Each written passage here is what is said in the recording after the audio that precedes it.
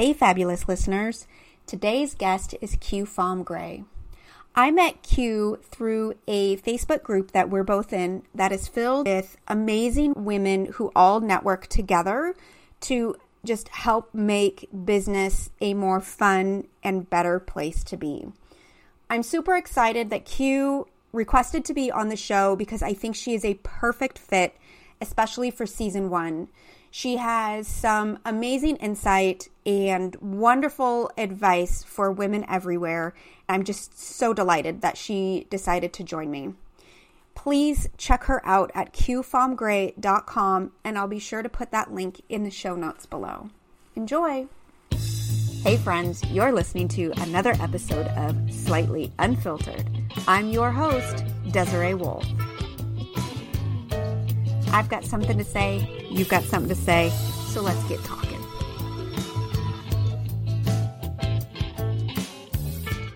Hi, Q. Thank you so much for joining me. When you submitted your questionnaire, I was reading the responses and thought, I have to have this woman on my show because she seems like a badass who's ready to share a message. So thank you so much for joining You're me. welcome. I'm totally excited. I totally appreciate the fact that you got me. Yeah, absolutely. So tell everybody a little bit about who you are and what you do. Who I am, anymore. I used to never reveal this until 2 years ago. I'm a refugee from Vietnam. Came here when we were really young. The entire family, my parents brought us here from Vietnam due to this little thing called a war. And, grew up here in the U.S. And of course we became Americans. I've had a wide variety of a career, but currently what I've been doing for the last 15 years is I've been teaching jewelry making nationally and internationally. So I'm a published author, currently published in, I have a couple books, but I'm currently published in a couple of periodicals, like industry specific magazines and whatnot. So I teach jewelry making. That's awesome. How did that come about? Oh, that's always an interesting story. I started making jewelry about 20 years ago out of necessity. I used to work for Neiman Marcus of all places, and I couldn't afford the jewelry. So I started making it. Next thing you know, bright-eyed, bushy-tailed, 20-something-year-old, I can do this. I can do better than anybody else. So you start making it, you start selling it, and that was back in the 90s. And then it all sort of went awry as life took over. And then when the tech bubble burst, in the 2000s, because I had gotten away from retail, went into technology, it burst. I had to look for something else to do. So I started making jewelry again, started selling it. Next thing you know, I have a store. Next thing you know, I have 2 stores. Next thing you know, we have a web company, and then my husband's working for me. And then it's just this huge evolution. And then we got rid of the stores. We still have the distribution company. And then I turned it into teaching, and teaching found its own legs. So it just keeps evolving. And now we're doing virtual. Oh my God. Now you're on to the next stage. Yeah, we are. Oh my gosh. You talked a lot about envy and working with women and that kind of dynamic in women heavy industries. How has that affected your business? Well, okay. First of all, let's back up 2 seconds here. Throughout my career, from my 20s, that's been true. And I feel like that's historically true too, is that when women become successful, they become a source of envy, and people are throwing rocks to try to knock them down. Okay. So fast forward to where we are now, it feels like, well, it's not just a feeling. It's been proven. I have proven it in my career in the last few years that I'm just out there doing my thing, and I'm trying to do the best that I can to pay the mortgage. And if that means success, that's what it is. If you want to call it success, it is what it is, right? Yeah. And what I find is, even though I'm independent, people will talk, and they will say very nasty things. Not just people, women will say very nasty things about someone they've never even met. It's not like I'm on a stage, putting myself out there. Well, until the last 4 months, okay? Let's be clear, okay? Until the last 4 months, I was on the stage. So, but they're already out there, and they're saying negative things to knock you down. And how does that affect business? Of course that affects business adversely, because we all know, right, Desiree, that one good review, it does not take hold like a bad review. One Right. bad review will just destroy you, unlike one good review, right? So even if you had 100 good reviews, if you got one really bad review, it could potentially ruin you. Right. And that's what these people do, is they go out there and they say nasty things like, oh yeah, I mean, literally, I heard from someone that I was a bitch. I'm like, I haven't even met you. Man, I'm a bitch. this, What happened? why do you think women do this? What's your take on this? I think women are insecure. I do. Yeah. And but you know, before you started the recording, you said yourself that you are combating a certain amount of insecurity. Mm-hmm. Okay. Yeah. But yet my impression of you is you're this confident person, right? Yeah. You know what you want. You go after what you want. But in your head is this insecurity. And I'm not completely clear where it comes from, because frankly, I literally wrote this week. I am the most confidently insecure person you'll meet. I can relate to that.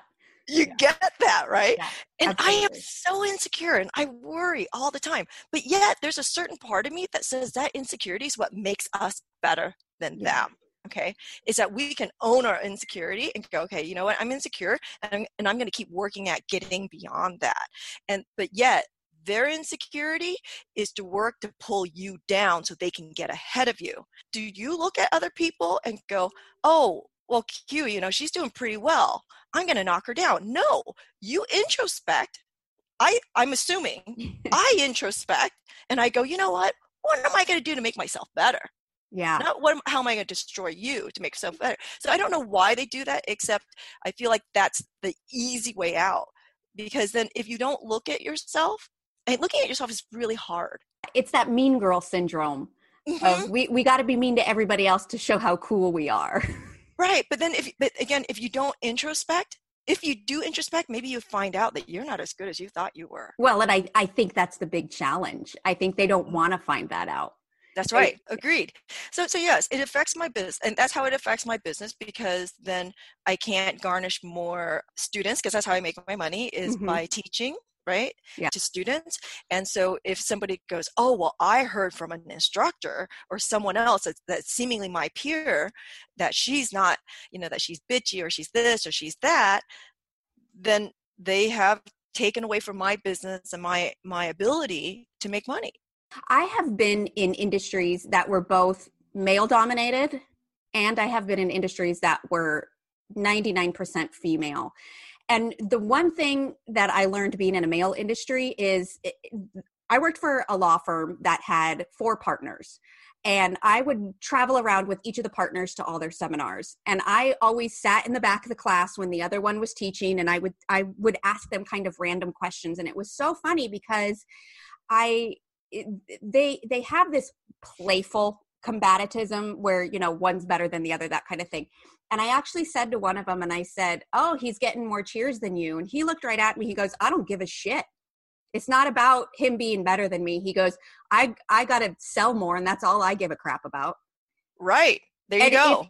But if that were women, she would immediately go into a place of, oh, you know, well, this bitch up there, she's lying, or she's not doing what she's supposed to do, that kind of thing. So it always amazed me how men were so much more, well, fuck that guy, I'm just going to do better. Where women are, fuck her, she's a bitch.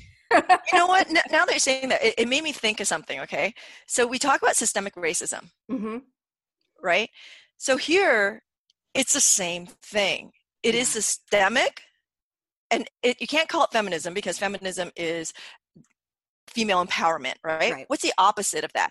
When June Cleaver, it's systemic June Cleaver, right? That these women, it's still in their brain that this is how it should be, and therefore we should criticize for somebody who's vocal, right? Someone who will speak their mind. Women shouldn't do that. we should be wallflowers, right? Yeah. Yeah. Look pretty. Yeah. Exactly. Loud. Oh my gosh. What? Hello? You know what? I've been accused of yelling in a classroom. Same. Yeah. And it's like, I yell? Oh, yeah, I know. I yell when you're pointing a torch to your face from across the room. I yell, Right. when you're about to burn your eyebrows, I'm yelling. Okay, that's for sure. I don't know if you know, but I work with torches. Anyway, so like big torches. So, but yeah, that's when I yell. But outside of that, so they still have this impression because I'm firm, because we are firm about what we're saying. We don't go, oh, sorry. The apologetic female. Oh, yeah. Oh, yeah. Yeah, that's Do you not apologize? me. Yeah, no, exactly. I did when I was in my 20s. I stopped that shit, didn't ya? Yep. I think I was about 35 when I was like, you know what? I'm tired of saying I'm sorry for being me. Oh, you're a late bloomer. I am. And that's why I decided in my 40s, I can't be the only one that is done apologizing. Mm-hmm. I remember I was in my mid 20s. And I had just been promoted at a hotel to the catering manager. It was my first serious management role. And I get called in from the GM, and he sits me down and he goes, Desiree, when you're sending your emails, you make people cry. And I go, what are you talking about? And he goes, well, maybe you could be a little more fluffy in your email. And I go, I literally just saw this woman in the hallway. I'm not going to then email her, good morning, I hope you're having a great day. And he's like, well, it just doesn't come off as very warm when you just go right into what you need. I looked right at him and I go, if I was a man, would you be having this conversation with me? And he looked at me and he goes, you need to get out of my office. And I go, okay, bye. Wait, I'm sorry. This was HR? This was the GM of the hotel. Of the GM. Yeah. Uh-huh. I used to work in hospitality. Okay. Hotels. Yeah. So, what was it? 4 diamond, 4 star. Yeah. Yes. So I get where you're coming in the 90s. The 90s. Yeah. Okay. It's like, oh shit. Yeah. Uh-huh. Yeah. That's the first time I got fired. Yeah. I quit shortly after that. I was like, you know what? This is not, but I internalized that situation. Like I may have been in my 20s and I may have been like, I'm not changing. I never actually said that to anybody. I just went, well, I kind of did the internal, well, fuck you. I'll just get a different job.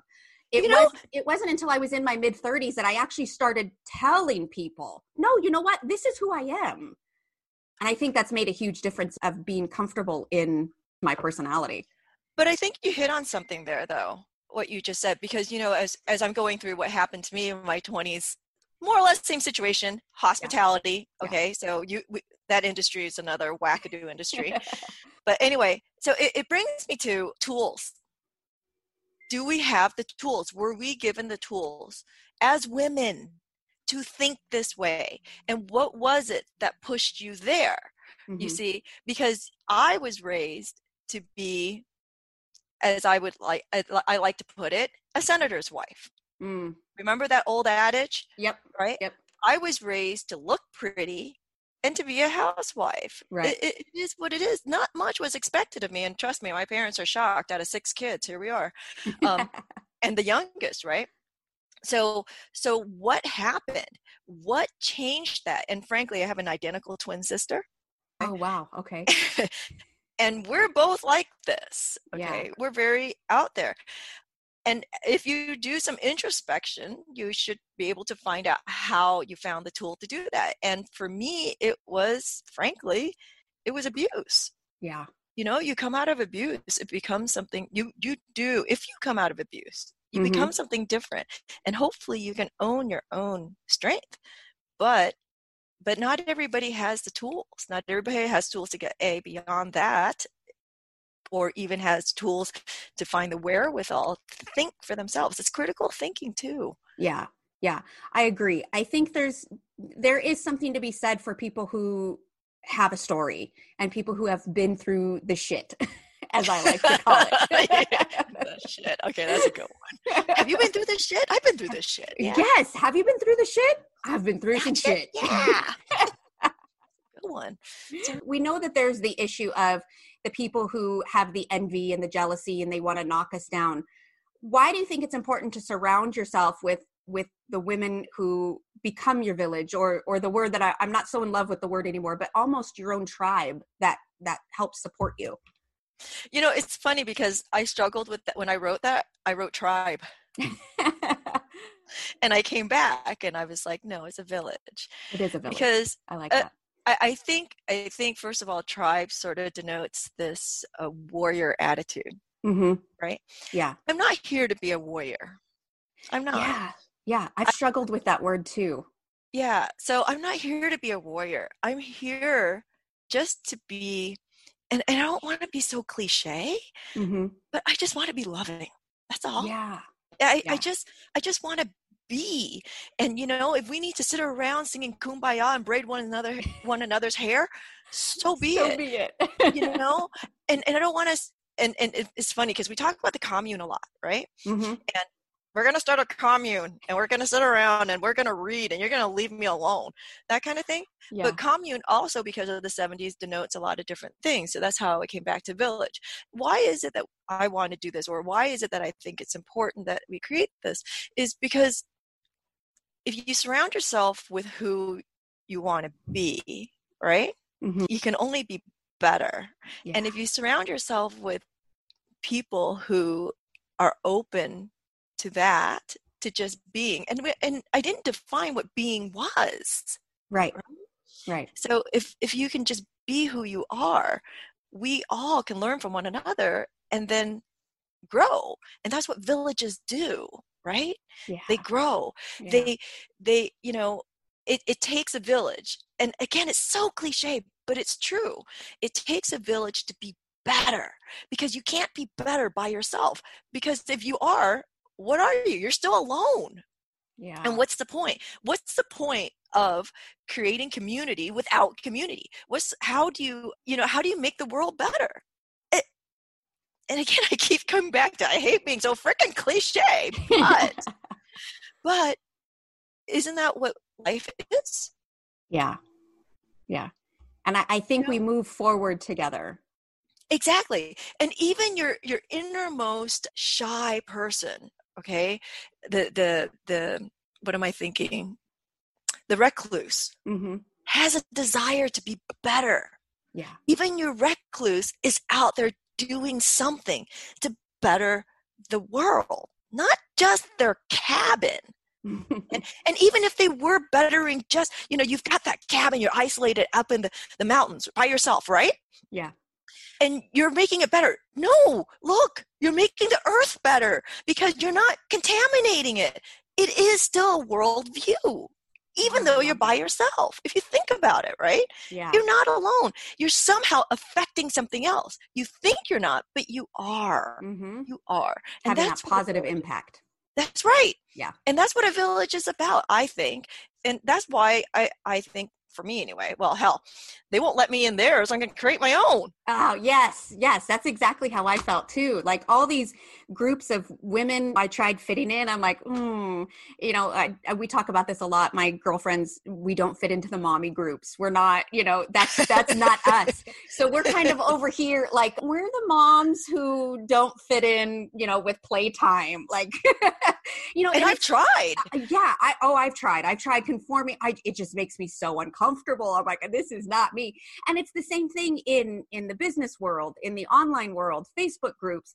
I'll join 100 Facebook groups trying to find the one that makes me feel like it's kind of like, oh, these are my people.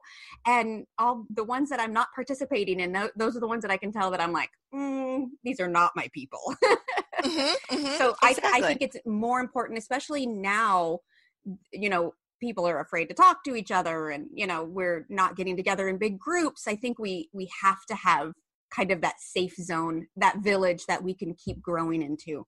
Where would we be if we didn't do that, right? Yeah. We would just still spinning a wheel. Spinning. Yep, absolutely. All right, Q, you ready for some rapid fire questions? Okay, shoot.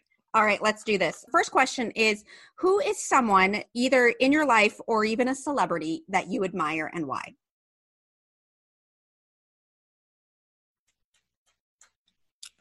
Oh, wow. I don't know. This one's always tougher than most people realize. God. Michelle. I'm going to start crying. Love. Michelle was born with a birth defect. You're going to make me cry. She has no arms and no legs. When I grow up, I want to be her. Oh, I love it. I love it. She is a strong, amazing person. She can do anything. Oh my God. Did I tell you? I teach with a torch.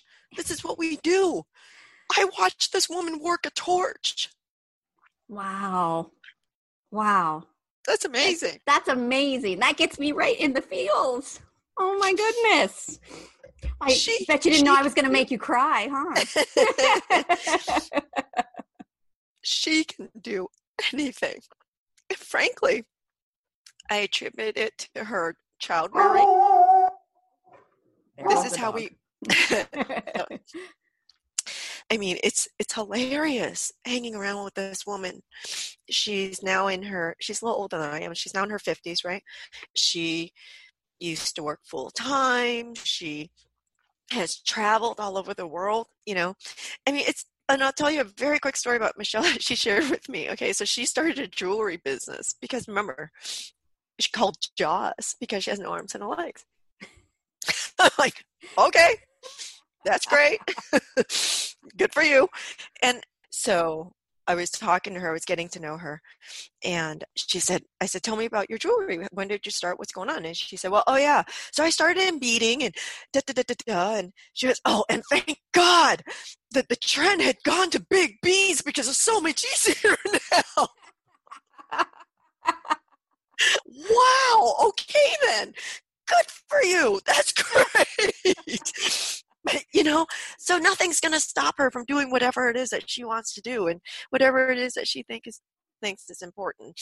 And I guess I'm crying because she's in a bad place in her life right now, and it just makes me.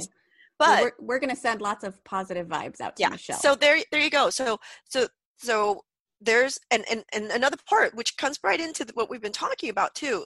So Michelle, strong woman, nothing's going to hold her back. A lot of things going against her, but yet she rose. That's what I want in my life. And what's interesting is talk about women taking advantage of women. She told me a story that just pisses me off. She said, yeah, so because of what she does, she's had people like me, instructors who have a name, come to her and ask her to be their TA. Right? Mm-hmm. So that they can go out and publicize it. Ugh, that's so gross.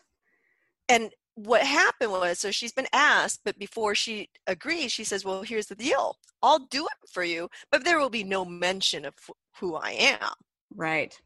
And then the interest goes away, huh? The interest goes away. I'm like, hell, I couldn't have you as a TA because you'd intimidate the crap out of my students, but okay. Right? Right? I mean, come on. Wouldn't that intimidate you? You can't do it, but this woman can. But this woman can? Yeah, absolutely. So anyway, so there, I mean, you know, again, that's women, a beautiful story. Shame on them, though. Yeah. Shame on them. Yeah. Shame on them, but good for her. Exactly. Yeah, good for her. We're gonna celebrate Michelle. That's right. I love it. What's one thing that really pisses you off? Exactly what I just said. This whole show, I can feel it. No, it pisses me off that people will make judgment without knowledge. Yeah. You know, that's not fair. Yeah, I agree. What's your favorite swear word? Fuck. Yes. It's mine too, in case you haven't been able to tell. If you could share one piece of advice for women everywhere, what would that piece of advice be? Don't let the dogs get you down. Oh, I love it. That's let the haters be the haters, man. Yeah. Mm-hmm. Yeah. Complete this sentence for me, Q.